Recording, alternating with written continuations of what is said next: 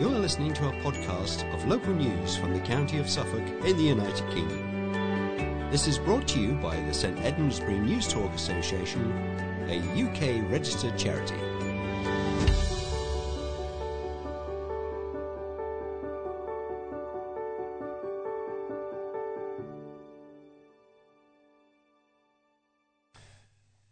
Hello and welcome to the 1959th edition of St Edmundsbury NewsTalk for the 14th of December 2023.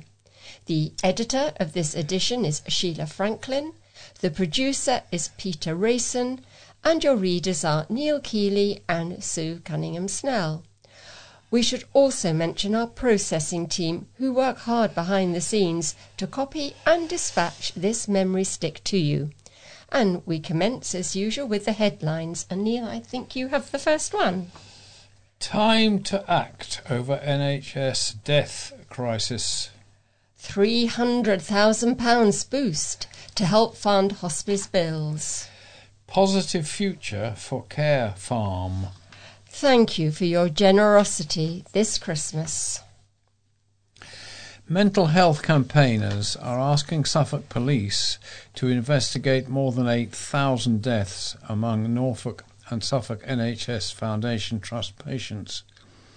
The campaign to save mental health services in Norfolk and Suffolk has written to the county's chief constables requesting that they open investigations into 8,440 deaths of patients of the Norfolk and Suffolk Foundation Trust, that's the NSFT, since 2020. Campaigners want police to review cases where coroners have issued prevention of future deaths notices and where other patients have died in similar circumstances. Police have also been asked to assess whether the threshold has been reached for charges of corporate manslaughter against the senior managers and the trust board. An NSFT spokesperson said the trust is working to make sure that all recommendations and actions from prevention of future deaths reports are implemented, and added that Caroline Donovan, the Trust's new CEO, is dedicated to making cultural changes. Mark Harrison, chair of the campaign, said, "This is the biggest deaths crisis in the history of the NHS, and it is happening in the NHS Foundation Trust charged with providing mental health services in Norfolk and Suffolk. The police are being asked to act because all other options to save the lives of people in mental distress have failed. We're being failed by all parts of the system that are meant to be there to protect us." The campaign has also written to NHS England, the Department for Health and Social Care, and the Care Quality Commission, as well as MPs. Mr. Harrison said NSFT has been rated inadequate 4 times in the last 8 years and is still in special measures. A spokesperson for NSFT said, "We offer our sincere condolences to all families and carers of people affected. We can assure all families and carers that we are working really hard to learn from these incidents and do our very best to ensure that they are minimised in future. We have responded to all prevention of future deaths reports and work to make sure that recommendations and actions are being implemented. We would also add that there have been no prevention of future deaths notices issued during 2023. A Bury St Edmunds-based hospice has received a 6-figure grant to help fund increased day-to-day running costs. St Nicholas Hospice Care will receive £300,000 over 3 years thanks to the philanthropists Julia and Hans Rawsing. The money means a hospice has an extra £100,000 per year for the next 3 years to help fund increasing costs due to inflation, energy bills and other rising expenses. Linda McKennill, Hospice Chief Executive, said, "I would like to extend my most sincere thanks to Julie and Hans for their generosity. In these challenging times, This funding is crucially important in alleviating the strain caused by rising costs, ensuring St Nicholas Hospice Care can continue to provide high-quality care and support to individuals and families facing dying, death and grief. We currently need to raise $17,500 each day to deliver our hospice services. We can only do that thanks to the support we receive from so many donors. We are profoundly grateful to Julie and Hans for their generosity and for highlighting the collective financial challenges being faced by hospices across the UK. Alongside St Nicholas Hospice Care, 26 other hospices has also received a share of the £8.7 million funding the Trust announced on November the 23rd. The Trust worked alongside Hospice UK to ensure focused support for the regions for the highest proportion of hospices in need. The manager of a farm with a well-being and educational ethos is delighted to have received the go-ahead she was seeking to carry on with her venture. Dream Care Farm Community Interest Company in Bayton Road, Thurston, near Bury St Edmunds, hosts events and activities for the community, including a Saturday farm club for children and an upcoming Santa's Grotto. The farm, formerly known as Field of Dreams, is run by Sue Smith, who launched it as a community-interested company in summer 2022 and took on the tenancy for the site at the end of June this year.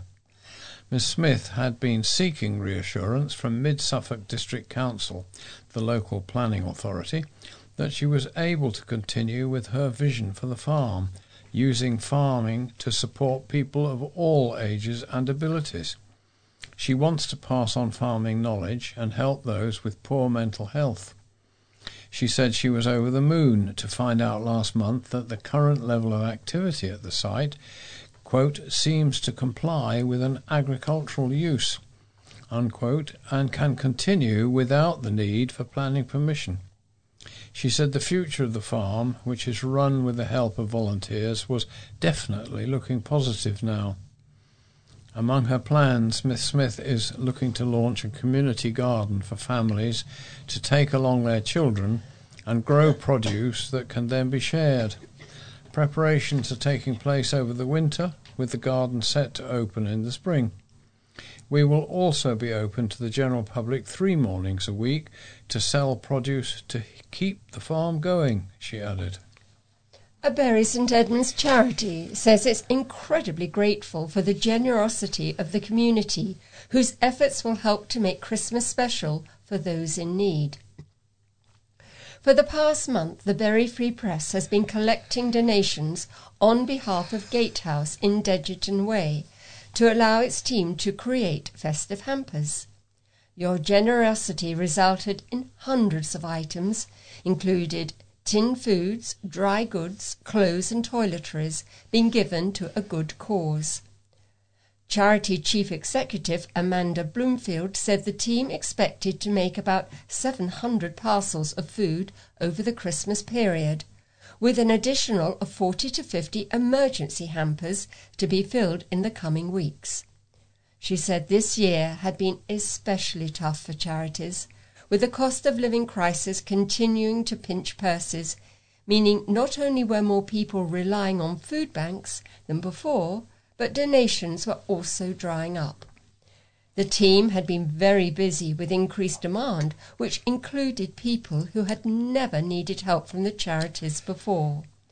Amanda said, "We were super pleased with the donations from the generous Bury Free Press readers and, as always, the generosity of people from the town and its surrounding area.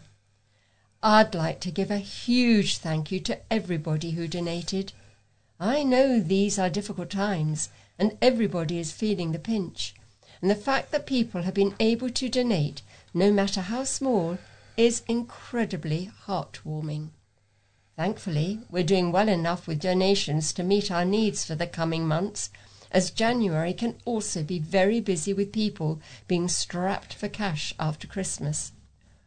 While our appeal may be over, anyone who missed the chance to donate can still give directly to Gatehouse. Its team will be accepting Christmas donations until December the 22nd. But if you wish to donate after that date, then your gifts will help meet demand for the rest of winter. And now to more general news. Shocking figures have shown that the RSPCA has been called to more than 550 neglected animals in Suffolk in 2023. The new data, which shows figures between January and October of this year, reveal that the charity received 576 reports about neglected animals in the county during the first 10 months of the year. Dermot Murphy, RSPCA Inspectorate Commissioner, said thousands of animals' lives are hanging in the balance this Christmas, with animal neglect reports a real cause for concern, including in Suffolk. But there is hope. Our frontline officers work tirelessly to bring neglected animals to safety, and it's the kind-hearted public who power these rescue efforts. This winter, our rescue teams are set to be very busy trying to help and reach so many neglected animals, which is why we need animal lovers to join the Christmas rescue now more than ever and donate to help us be there for neglected animals in their time of need. In July, the charity revealed that animal cruelty cases were on the rise in Suffolk. Hundreds of customers of Newmarkets nationwide have been told they will have to use other branches for the foreseeable future after masked ram raiders smashed their way into the building society on Monday to steal its ATM cash machine. The front of the historic Grade 2 listed building in Newmarket High Street, once the home of Musk's Butchers, was all but destroyed by the raiders, who used a JCP tail handle to prise the cash machine free from the wall. They loaded part of the cash machine into a Luton van, which made off along with a white Mercedes A-Class. The JCP was abandoned in the street. Police cordoned off the High Street site, where debris was scattered across the pavement, including some of the original Victorian tilework and the decorative pillar, which had been a feature of the shopfront, which has now been boarded up for more than 100 years. The raid was a carbon copy of one which took place in Soames Hall Street, Londis Store, last month.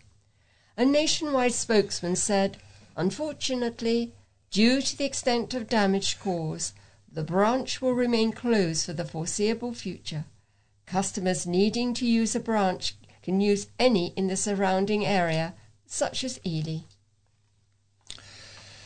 The Trust, which runs West Suffolk Hospital, is facing stark pressures as it manages long waiting lists heading into the winter months. In a report published for the West Suffolk NHS Foundation Trust Board meeting on December the 1st, Dr. Ewan Cameron, Chief Executive, said, "It would be remiss of me not to overtly state just how challenging things are at the moment." In his statement to the Trust Board, Dr. Cameron said, "The combination of increased demand on our urgent and emergency care services and the strike action means our waiting lists are still above where we would like them to be." He explained, at the end of October, we had 56 patients waiting over 78 weeks, of which 40 were capacity breaches. We had 621 patients waiting more than 65 weeks, but we remain on track to reduce this number significantly by the end of March 2024. Another of the key challenges Dr. Cameron outlined was dealing with the ageing estate at West Suffolk Hospital in Bury. This comes as the Trust works on plans for a new hospital.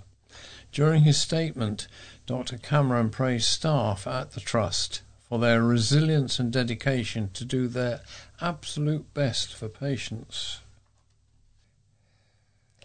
2 Suffolk schools have joined the list of education establishments built with the aerated concrete bringing the total up to 9 in the academy. Schools in Suffolk and across the country were plunged into crisis earlier this year after the government revealed reinforced autoclaved aerated concrete was present in some schools. It is now known that 9 establishments in the county have been affected by the crisis. The latest Department for Education list shows Star Valley Community School in Clare and Brandon's Glade Academy are affected. Pupils at both schools remain in face-to-face education. Newmarket Academy, Hadley High School, Farlingay High School, Claydon High School, East Bergolt High School and Thurston College are listed as being affected by the RAAC. Thurston College has resolved the issues at its site, while Farlingay High School has erected temporary classroom after a third of the school was closed off. Penrose Learning Trust, which runs Hadley High, East Bergolt High and Claydon High, also implemented temporary classrooms. A total of 231 premises have now been affected by the crisis, according to the Department of Education. Plans to build a new care village with a 66-bedroom care home and 40 assisted bungalows have been submitted. If the proposal is given the green light, the development will be built on the 11.5 hectares of land off School Road in Elmswell between Bury, St Edmunds and Stowmarket. The application, which has been submitted to Mid-Suffolk District Council by Christchurch Land and Estates, said the planned site would be built on an existing agricultural field. The development will predominantly be single-storey and, if approved, will be built next to an 86-home development in a neighbouring field which was given the green light in June 22. As part of the development, there will also be a management building, clubhouse and communal area. The design and access statement states, the site will provide new high-quality homes and care facilities alongside accessible green space and new pedestrian and cycle links. Proposed buildings will be set within a framework of green infrastructure, which includes an extensive new wildflower meadow to the south of the development that occupies approximately half of the site. The document continues, the proposals will give rise to significant benefits in terms of providing for an established, recognised need, additional services for the community in addition to savings in the public spending, and will free up family housing as a consequence of elderly people relocating into the retirement community. The planning application also states that 110 new car parking spaces will be built as a result of the new development. It will be considered by Mid-Suffolk District Council at a later date. The project is the latest care village development plan to be built in Suffolk, following a string of applications in recent years. The Trust, which manages West Suffolk hospitals, has been recognised for the quality of support it provides to staff. The West Suffolk NHS Foundation Trust received a gold title in the pilot NHS England Pastoral Care Quality Awards. Sue Wilkinson, Executive Chief Nurse at the Trust, said, the care our healthcare support workers deliver to our patients and service users is absolutely essential. They offer unique high-quality care across all clinical areas within the Trust and are an integral part of our workforce. Our education teams have worked incredibly hard to ensure that there is bespoke support for all our healthcare support workers, and this has been recognised in the acquisition of our Gold Pastoral Support Quality Award. A long-serving board member has said farewell to a Bury St Edmunds hospice after years of commitment to the charity. Charles Simpson, Chair of the Board of Trustees, stepped down from his role at St Nicholas Hospice Care at its annual general meeting on Thursday, after dedicating 8 years to the role of chair and nearly a decade as a trustee. During his time, he guided the charity, which covers West Suffolk and Thetford, through unprecedented times throughout the pandemic and was involved with fundraising challenges and events. He said, "The time I have spent at St Nick's has been a privilege. I am proud of everyone and all that has been accomplished." Trustee Anne Fisher was officially welcomed as the new chair of the Board of Trustees. A Bury St Edmunds estate has been plagued with youth-related crime, with Christmas decorations being vandalised and staff at a community centre being threatened. At a Bury St Edmunds Town Council meeting last Wednesday, a trustee of the new Bury Community Centre on the Howard estate raised concern about young people disrupting businesses within the centre. Meanwhile, a founding member of a community group has decided not to put up the communal Christmas tree at the St Olives shopping precinct because a group of 3 youths has been targeting residents' decorations and causing damage. Tom Murray, a trustee of the community centre, said that young people had been riding around on bikes and scooters inside, jumping on furniture and causing mayhem and damage. He added that a member of staff at the cafe had been threatened. "These young people seem to think they can come in and misbehave," he said. "We don't want it to spoil it for everyone else. I want to nip it all in the bud." The community centre will now be hosting 3 free courses: steel drumming, graffiti as art and DJing, to ensure young people feel included. Tom also hopes CCTV will be used more effectively to catch young people in the act. Johnny Chandler, a founding member of the estate's Green Hearts, announced on social media that Christmas tree will not be going ahead this year due to a spate of incidents where householders' decorations have been cut or damaged. Bury St Edmunds Police have urged residents to report if Christmas decorations have been vandalised. West Suffolk Estate has been named among the best historic attractions in the UK in a national survey. Almost 3,000 people were asked by Which about their favourite historic destinations in the country. The destinations were then given an overall attraction score and rated on engagement, facilities, food and drink, lack of crowds and value for money. Ickworth House near Bury St Edmunds was chosen as the best historical attraction in Suffolk with an overall score of 77%. The facilities at National Trust Estate were rated 5 out of 5 and refreshment options and lack of crowds were rated 4 out of 5. Early this year, Ickworth Estate was also named as the most Instagrammable place in Suffolk. Bury St Edmunds Abbey also made it onto the list with an overall score of 73%.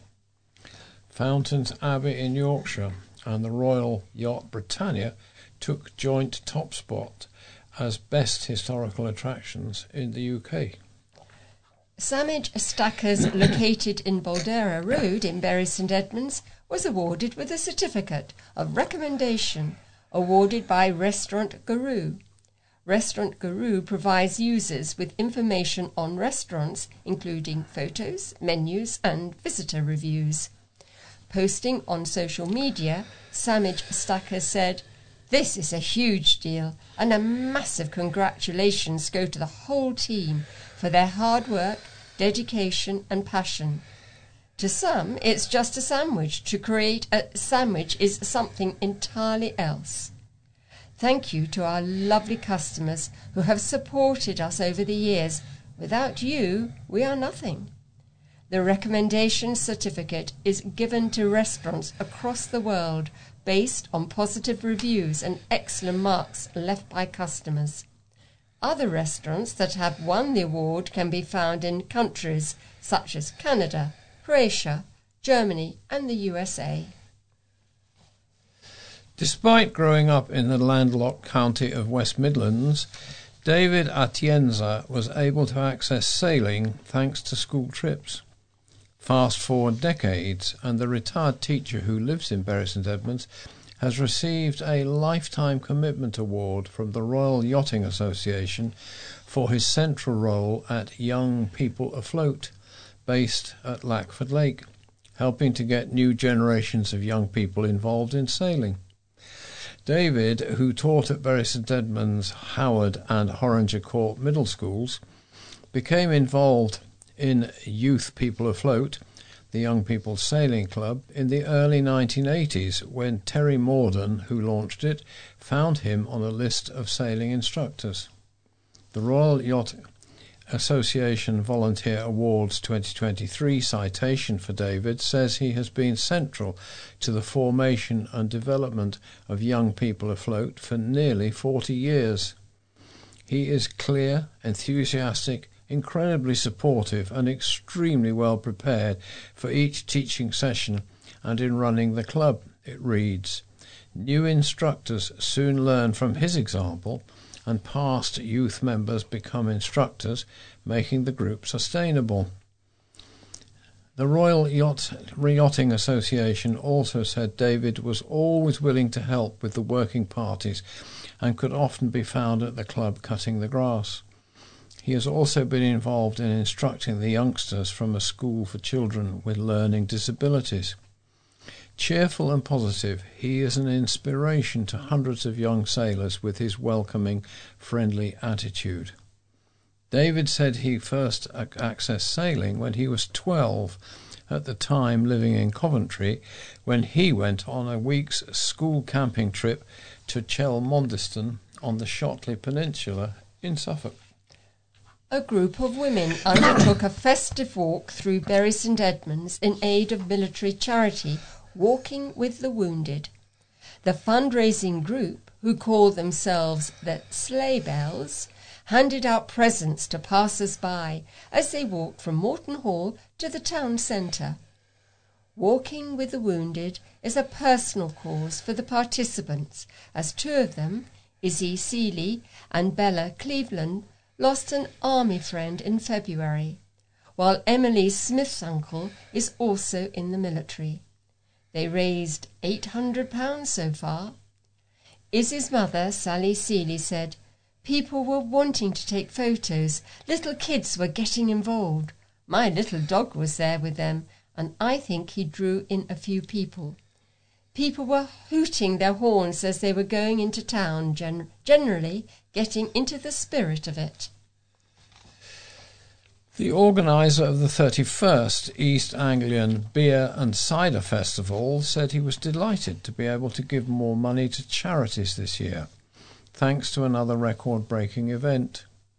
Martin Bate from the West Suffolk and Borders Campaign for Real Ale hosted the six-day festival at St Edmundsbury Cathedral between August 23rd and 28th, with more than 250 real ales and around 50 ciders. And on Saturday, Martin was able to split £15,500 between 20 charities which helped with the event. He said, "It is great to be able to give this record amount to these worthy charities. 6,300 people came through the doors to the festival this year, up by 800 from the previous year. And this will help even more people through these charities. I want to thank everyone for coming, my festival colleagues and volunteers and the cathedral and its staff, and we look forward to next year's festival, which will be between August 21st and 26th. Senior editorial directors of several local news organisations, including Alif Media, owner of the Bury Free Press, have joined forces in an unprecedented call for Neighbour from Hell. BBC to abandon its plan to expand aggressively into local news marketplaces already well served by commercial providers. In their message, editors warn that the BBC is an equally potent threat to the substantial of local journalism as the tech platforms fixated on stealing local media titles, readers, businesses and the jobs of their journalists. It is thought to be the first time editorial chiefs from local publishers who said the BBC attack on local news media was a shameful legacy for BBC Director General Tim Davie have co-signed a joint message in this way. If the BBC was a family and lived in the house next door to you, it would be the neighbour from hell, the editor said.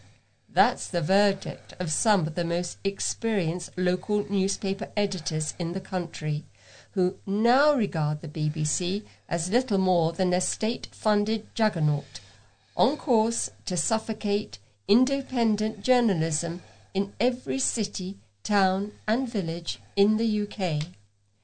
The BBC seems to be on a mission to be the only show in town, having taken an axe to its much-loved local radio stations, so it can start writing news stories online, which you can already get from the local newspapers, which are currently battling with tech platforms like Google, Meta and Apple. The editor said, unlike Google, Meta and Co., the BBC's funding is guaranteed by the licence fee, meaning the British public is underwriting the biggest threat local journalism has ever faced. It is flushing your cash on local news websites and make it increasingly difficult for proud independent news sites to survive in the long term. The editor said that if the BBC wanted to fairly compete and support a diverse and trusted local news reporting ecosystem, it should focus its efforts on providing a snapshot of life in its 12 English regions, Wales, Scotland and Northern Ireland, and abandon its roll out of the 34 local websites. The editor added, it could do so much more to link a local publisher's help, helping them to thrive, rather than trying to close them down. Even such a simple act, repeatedly asked for over the years, seems beyond the BBC. Earlier this year we called on the BBC to be a better neighbour. It is time the BBC showed that it is not the biggest threat to local community independent journalism, but a global broadcaster focused on delivering the very best television and radio in line with its charter. Series of brief articles, news in brief. A draft blueprint for future development in West Suffolk is set to progress to its next stage. West Suffolk councillors are being recommended to approve the next stage of consultation on the West Suffolk local plan when they meet later this month. The local plan will guide how and where new homes and employment will be built up to 2040. On Tuesday, members of the Council's Cabinet agreed to recommend the submission stage draft of the plan for consultation. The Council will be asked to approve this when it meets on December the 19th, and subject to that approval, the submission draft would then go out to consultation early next year. The local plan will allocate sites for 5,211 new homes, alongside 9,075 homes that already have planning permission, and a windfall allowance of 1,200 homes. The local plan also provides for 86 hectares for employment growth. The Christmas Craft Fair at Blackthorpe Barn, located at the heart of the Ruffham Estate, is a top festive destination for those looking to buy one-off gift items. The fair united about 50 makers and sellers from across Suffolk for numerous weekends of trading this year, starting from November the 14th. After 6 weeks of trading, the Christmas fair closed on Sunday. It's been a very successful year, with visitor numbers increasing week on week and a fantastic atmosphere, owner George Agnew said last Thursday, ahead of the market closing this weekend. The makers and exhibitors have thoroughly enjoyed it too, and will be coming back next year. Some visitors may not be expecting the craft fair to finish this weekend, but due to how Christmas falls, we had to push it back a week this year.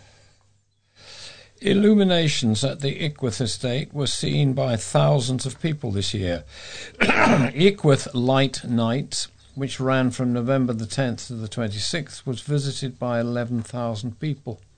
Ickworth is now hosting Staged Splendour, which sees the estate transformed to celebrate the Georgians' most popular festive traditions every day until January the 3rd from 11 a.m. to 3 p.m.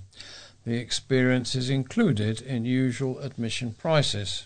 And now another little article on Christmas lights, and this is about a couple who are inviting people to enjoy their Christmas lights display. Karen and Mark Levitt, who moved to Red Lodge this year, enjoy brightening up people's lives with their annual illuminations, but this is the first year they're doing it as a fundraiser.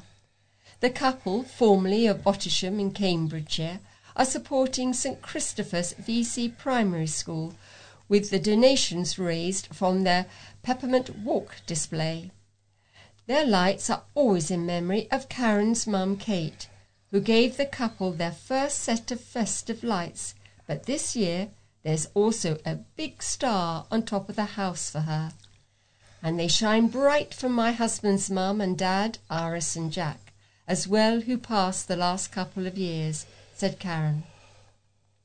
A new guided walk in Bury St Edmunds is being launched to coincide with the screening of a major new mini-series. Masters of the Air, about the United States Air Force in East Anglia during World War II, will stream on Apple TV in January. So Bury Tour Guides, in collaboration with Guildhall, have created a new 60-minute guided walk about the town during the war. Plans to convert Bury St Edmunds town centre offices into 2 homes have been given the green light. West Suffolk Council has granted planning approval and listed building consent to convert the numbers 83 to 84 Guildhall Street and its rear outbuilding into 3 dwellings. The Grade 2 listed properties formerly used as solicitors' offices back onto St Andrews Street South. Now we have letters. And we start the letters section this week with a comment from Barry Peters, editor of the Bury Free Press. Christmas is a time for families and for joy. Sadly, it's also a time when our own losses are brought into even sharper focus than usual. For those in the health and caring professions, it's business as usual. Life and sickness goes on whether Santa is coming down the chimney or not.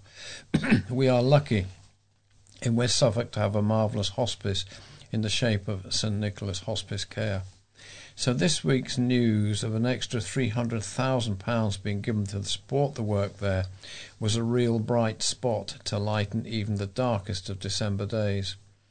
It costs around £8 million to run the hospice each year.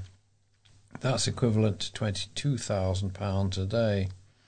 The hospice receives some statutory funding, which covers around 20% of costs, but that still leaves a hole in income of £17,500 per day to enable it to be there for those people who need its vital services. Sorry, I'm going to sneeze. We are not all in the position of Julia and Hans Rousing and able to support worthy causes, but that doesn't detract in any way from the wonderful gift that they have made to support those with life-limiting conditions. When the worst news hits and hospice care is needed, it's comforting to know the likes of the Rousings are there to offer a supportive hand. My first letter is from Dave Halls, and that comes via an email, and he writes, "The poor have suffered enough. I've just done a day at a food bank, and it was absolutely eye-opening. Good people who go to feed their children because they can't manage. This is like Victorian England. The Tories have caused this. They have decimated the living standards of hard-working people, and now they have the king of austerity in there. As a whole, the government stinks. The poor have suffered enough. Please get this lot out so we at least have a chance to get away from the biggest drop in living standard since records began. My next letter comes from David Bedford in Bury St Edmunds.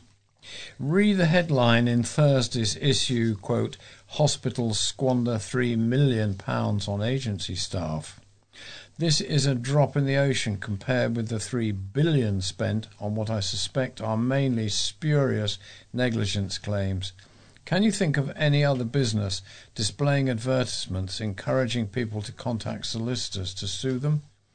About 20% of nurses in our local hospital appear to have a clipboard and spend most of their time asking patients the same questions to ensure they have the correct limb dealt with. The service should be at patients' risk. Very quickly, insurance companies would provide cover if requested.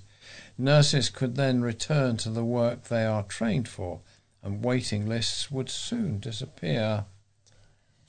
Adrian Storr via email claims PM is out of touch with the rest of country. In the aftermath of the autumn statement, I am beginning to think that our unelected Prime Minister is trying to segregate us as a country. One has to question the sense behind the cut to national insurance at a time when the National Health Service is in crisis and in need of more staff and resources if it is to operate safely. Rishi Sunak has lost the plot, with his smoke and mirrors strategy leaving the poorest even worse off. Our minimum wage is a joke in today's world, with costly bills and food prices continuing to rise. We have families having to decide whether to eat or heat their homes. The government is a sham. We must have a general election now. We cannot continue to see the people of this country robbed through an unfair tax system where only one person wins.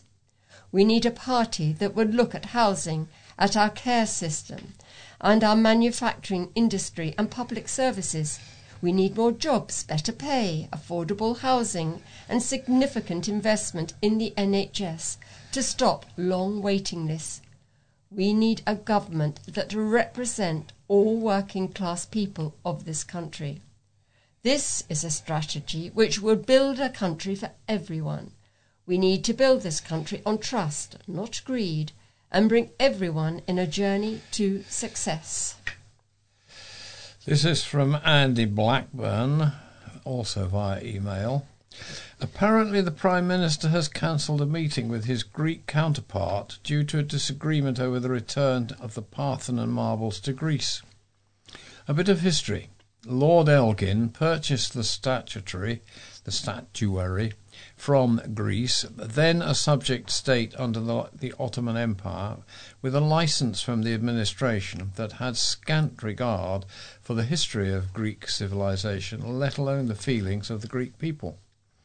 Now, if I, in all honesty, buy a used car from a vendor, and it turns out that they did not have the right to sell it, as it was stolen property, then, by UK law, it should be returned to the original owner without my having any rights to the car or recompense for financial loss.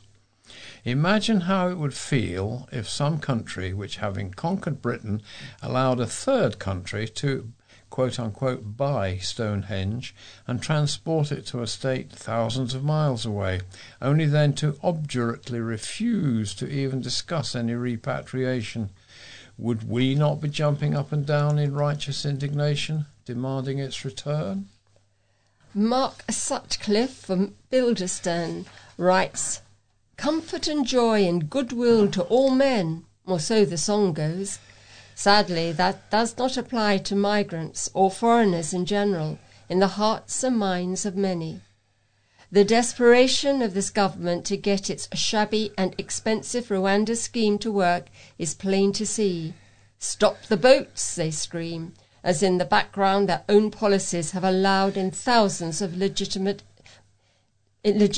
immigrants to fill jobs. Now the economy either needs them or it doesn't. I thought businesses decided this.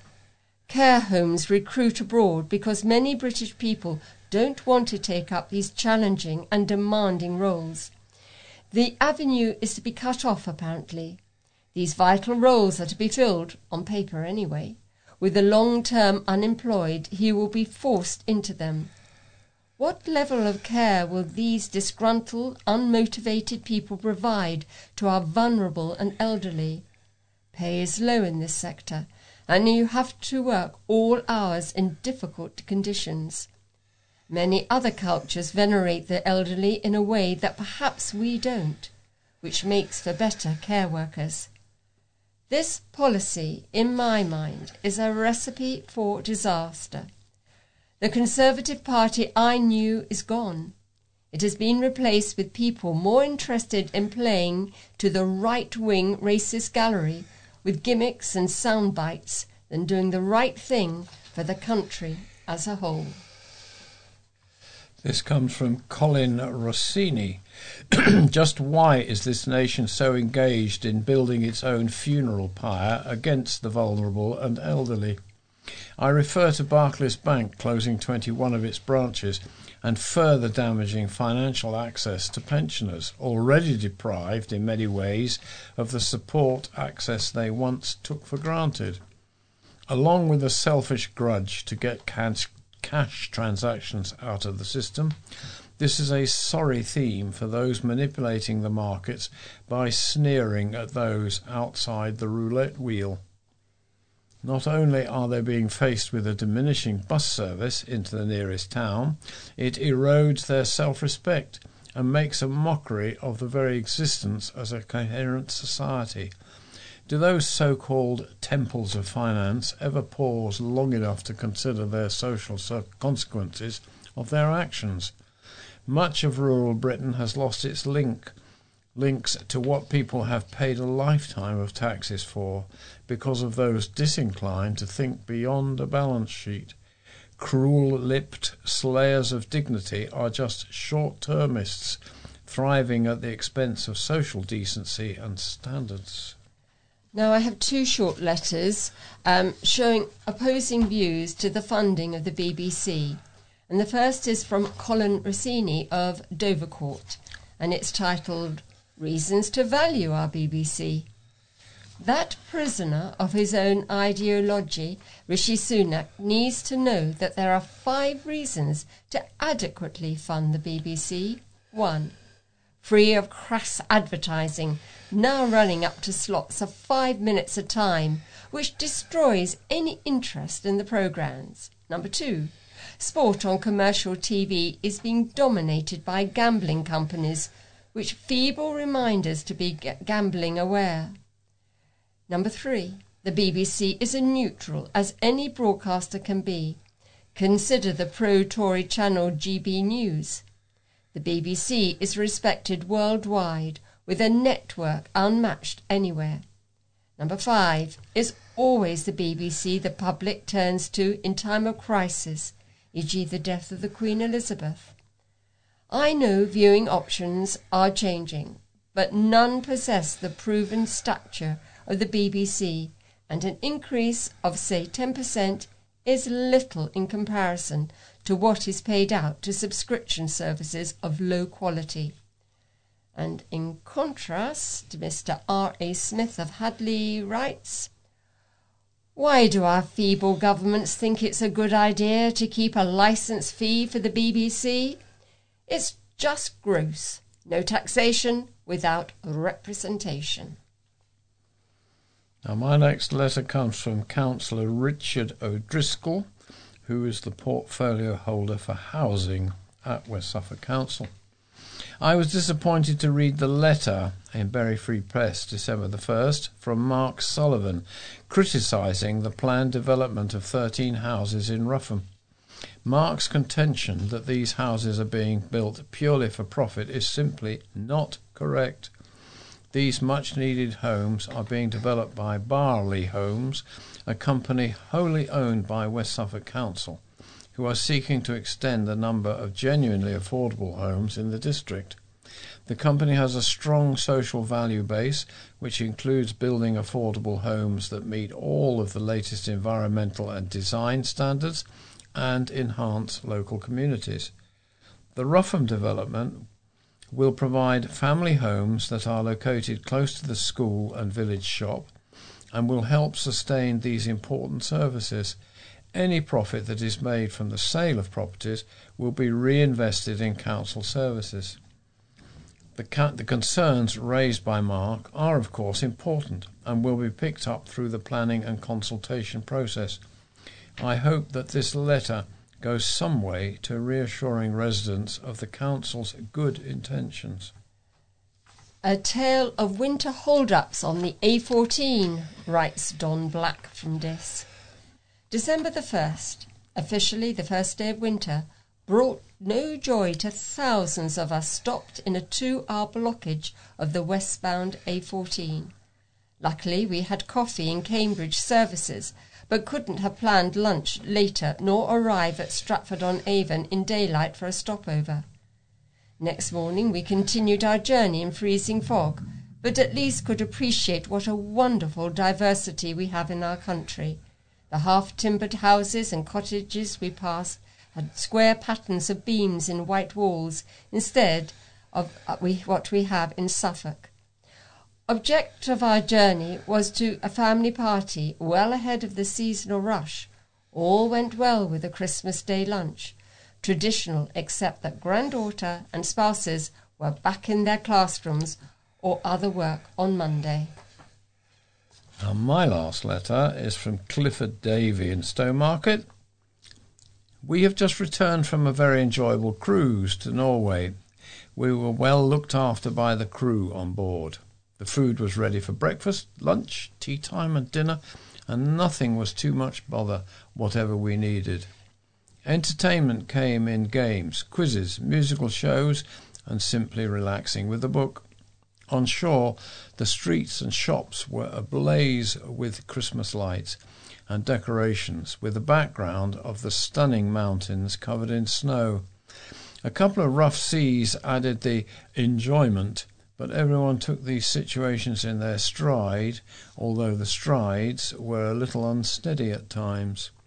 At the port of Bergen, the captain decided to avoid forecast gales by sheltering overnight, which delayed sailing by 12 hours. So instead of docking at Tilbury at sunrise, we docked at sunset. Sunrise on the cruise came between 9 and 10 a.m. and sunsets 1 to 2 p.m. Short daylight indeed. Spectacular views these provided too. And seeing Wales and the Northern Lights, I reckon we had a fun and interesting cruise in total. Lastly, our cabin steward was told he could, unexpectedly, go home for Christmas in India, to be with his wife and 3 children. A complete happy ending indeed. And finally, the last letter is from John Dell of Shotley. He wants just to be very clear on this. Can I be very clear on how tired I'm becoming about the Prime Minister and his ministers telling us how clear they're being on any subject they happen to be talking on at any moment in time? Clearly, it's very irritating being told how clear a minister is being about any issue when clearly they are not being clear about the issue and frequently and clearly have not answered the question at all. I believe I've been very clear on that. Now we have a feature, and we've got just one this week, which has been split into 2 halves, and it's called "'Twas the Night Before Christmas." Believe it or not, ghost stories on Christmas Eve were once a popular way to get into a festive mood, with some Suffolk writers penning well-known favourites. Stephen Roberts delves into other literary Christmas connections. Log fire burning, presents gaily wrapped under the deck tree, telly on, more repeats, the King's Christmas message, turkey roasting in the oven, the family gathered, excited children, sparkly decorations, snow falling on a winter wonderland outside a leaded window. We all have our idea of what makes a perfect Christmas, But what of Christmases past? With some seasonal Suffolk-connected scribes as guides, let's journey through the past 250 years. We all need something easily digestible during the excesses of Christmas. A simple story by Elizabeth Inchbald, 1752 to 1821, from Bury St Edmunds, is regarded as one of the earliest romantic novels, a story of passion that found its way into Christmas summary classics, a 2013 series of abbreviated works, digest form if you like. Inchbald's tale isn't about Christmas per se, but it makes a suitable festival offering, as romance and passion may be on some people's minds. Christmas is a popular time for popping the question. Poet Edward Fitzgerald, 1809 to 83, was born in Bredfield, just north of Woodbridge, and if stories and sermons can illuminate Christmas, then so might a poem. But it's Fitzgerald's letters that interest me. Published in 2 volumes, his copious correspondence is a throwback to when we habitually put pen to paper. The closest we get today is often the end-of-year round-robin inserted into Christmas cards, regaling the year's family triumphs and disasters. Christmas wouldn't be the same without them, but they became so annoying to journalist Simon Hoggart that he published the worst in a couple of books, subsequently published in an anthology, The Christmas Collection, the ultimate collection of round-robin letters. It might make a good gift. Fitzgerald, too, dwelt on the festive season in his letters. Now, I probably shan't write to you again before Christmas, so let me wish you and Mrs. Allen and your family a happy time of it. He probably had too many presents that needed buying and wrapping. Along with Victoria and Albert, Charles Dickens, he lived 1812 to 1870, helped create the Victorian Christmas we enjoy today, or perhaps the one we imagine we should. Suffolk was well known to him. He lived in the county, reported on it as a journalist, and used it as a setting for his novels. I suppose the story that resonates most at this time of year is A Christmas Carol, published in 1843, which is full of moral stuff. Coincidentally, the person who may have inspired the infamous character Scrooge, a byword for meanness, may have been John Elwes, and he lived 1714 to 1789, a notorious miser with strong links to Suffolk. He even looked like Dickens' anti-hero. An uncle of Elwes bequeathed his fortune to his nephew when he died, and Elwes ended up owning substantial Suffolk estates. He attended the races at Newmarket, travelling with nothing more sustaining than a 2-month-old piece of pancake in his pocket, just to save a few bob. Christmas is a time for generosity of spirit, something which even Scrooge eventually understood. But many families still have a bar humbug merchant among them, as well as the unwanted relative who outstays their welcome. Ah, those festive season traditions. Dickens may not have invented Christmas, but he helped with its 19th century renewal popularisation, including some elements they have endured. He was a great storyteller. Who doesn't love to hear his ghost story, The Signalman? But for a good Suffolk ghost story, turn to Mr. James, and he lived 1862 to 1936, who believed a spectral saga was the way to spend Christmas Eve, especially if the tale was written for the occasion, then read convivially to friends. Christmas Eve was the traditional time for swapping such stories stemming from an early Christian belief that spirits and demons wander the night before a major holy day, just like Jacob Marley. James grew up in Suffolk in Great Livermere near Bury St Edmunds. He often returned to the county, and Suffolk locations inspired his stories. Felixstowe became Burnstow in his most famous and terrifying story. "Oh, whistle and I'll come to you, my lad," read it on Christmas Eve, and you could find yourself wide-eyed and sleepless when Santa arrives. Christmas is not a fixed feast. It changes with the times, but maybe there's still a place for fun from times past. Storytelling shivers down the spine on Christmas Eve as we swap scary stories, a bit of goodwill to all, and maybe even a nod to the true meaning. Hopefully you won't receive too many round robins or guests who overstay their welcome. Happy Christmas all. We're coming to the end of this edition of St Edmundsbury News Talk. If you have any comments about the memory stick or difficulty playing it, please use the phone number on the pink sheet which you have been given. Alternatively, you can put a note in the pouch when you return the memory stick to us. We'd like to acknowledge our appreciation to the Bury Free Press, East Anglian Daily Times, Haverhill Echo and Newmarket Journal, from whose pages most of our items have been taken. Now, this is our last edition for this year. News Talk will be back again in 2 weeks on the 4th of January. So until then, from Sheila, Peter, Sue and Neil, we wish you a very Merry Christmas. Merry Christmas. Merry Christmas, everyone.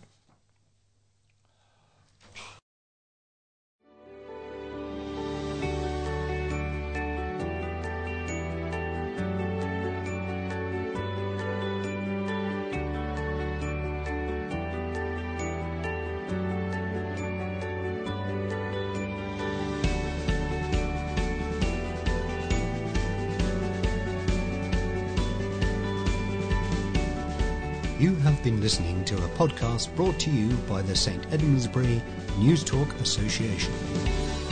You can view more information about NewsTalk on our website at www.stedmundsburynewstalk.org.uk. The music in this podcast was provided under Creative Commons license by Scott Holmes. This podcast was created entirely by volunteers in our Bury St Edmunds studio.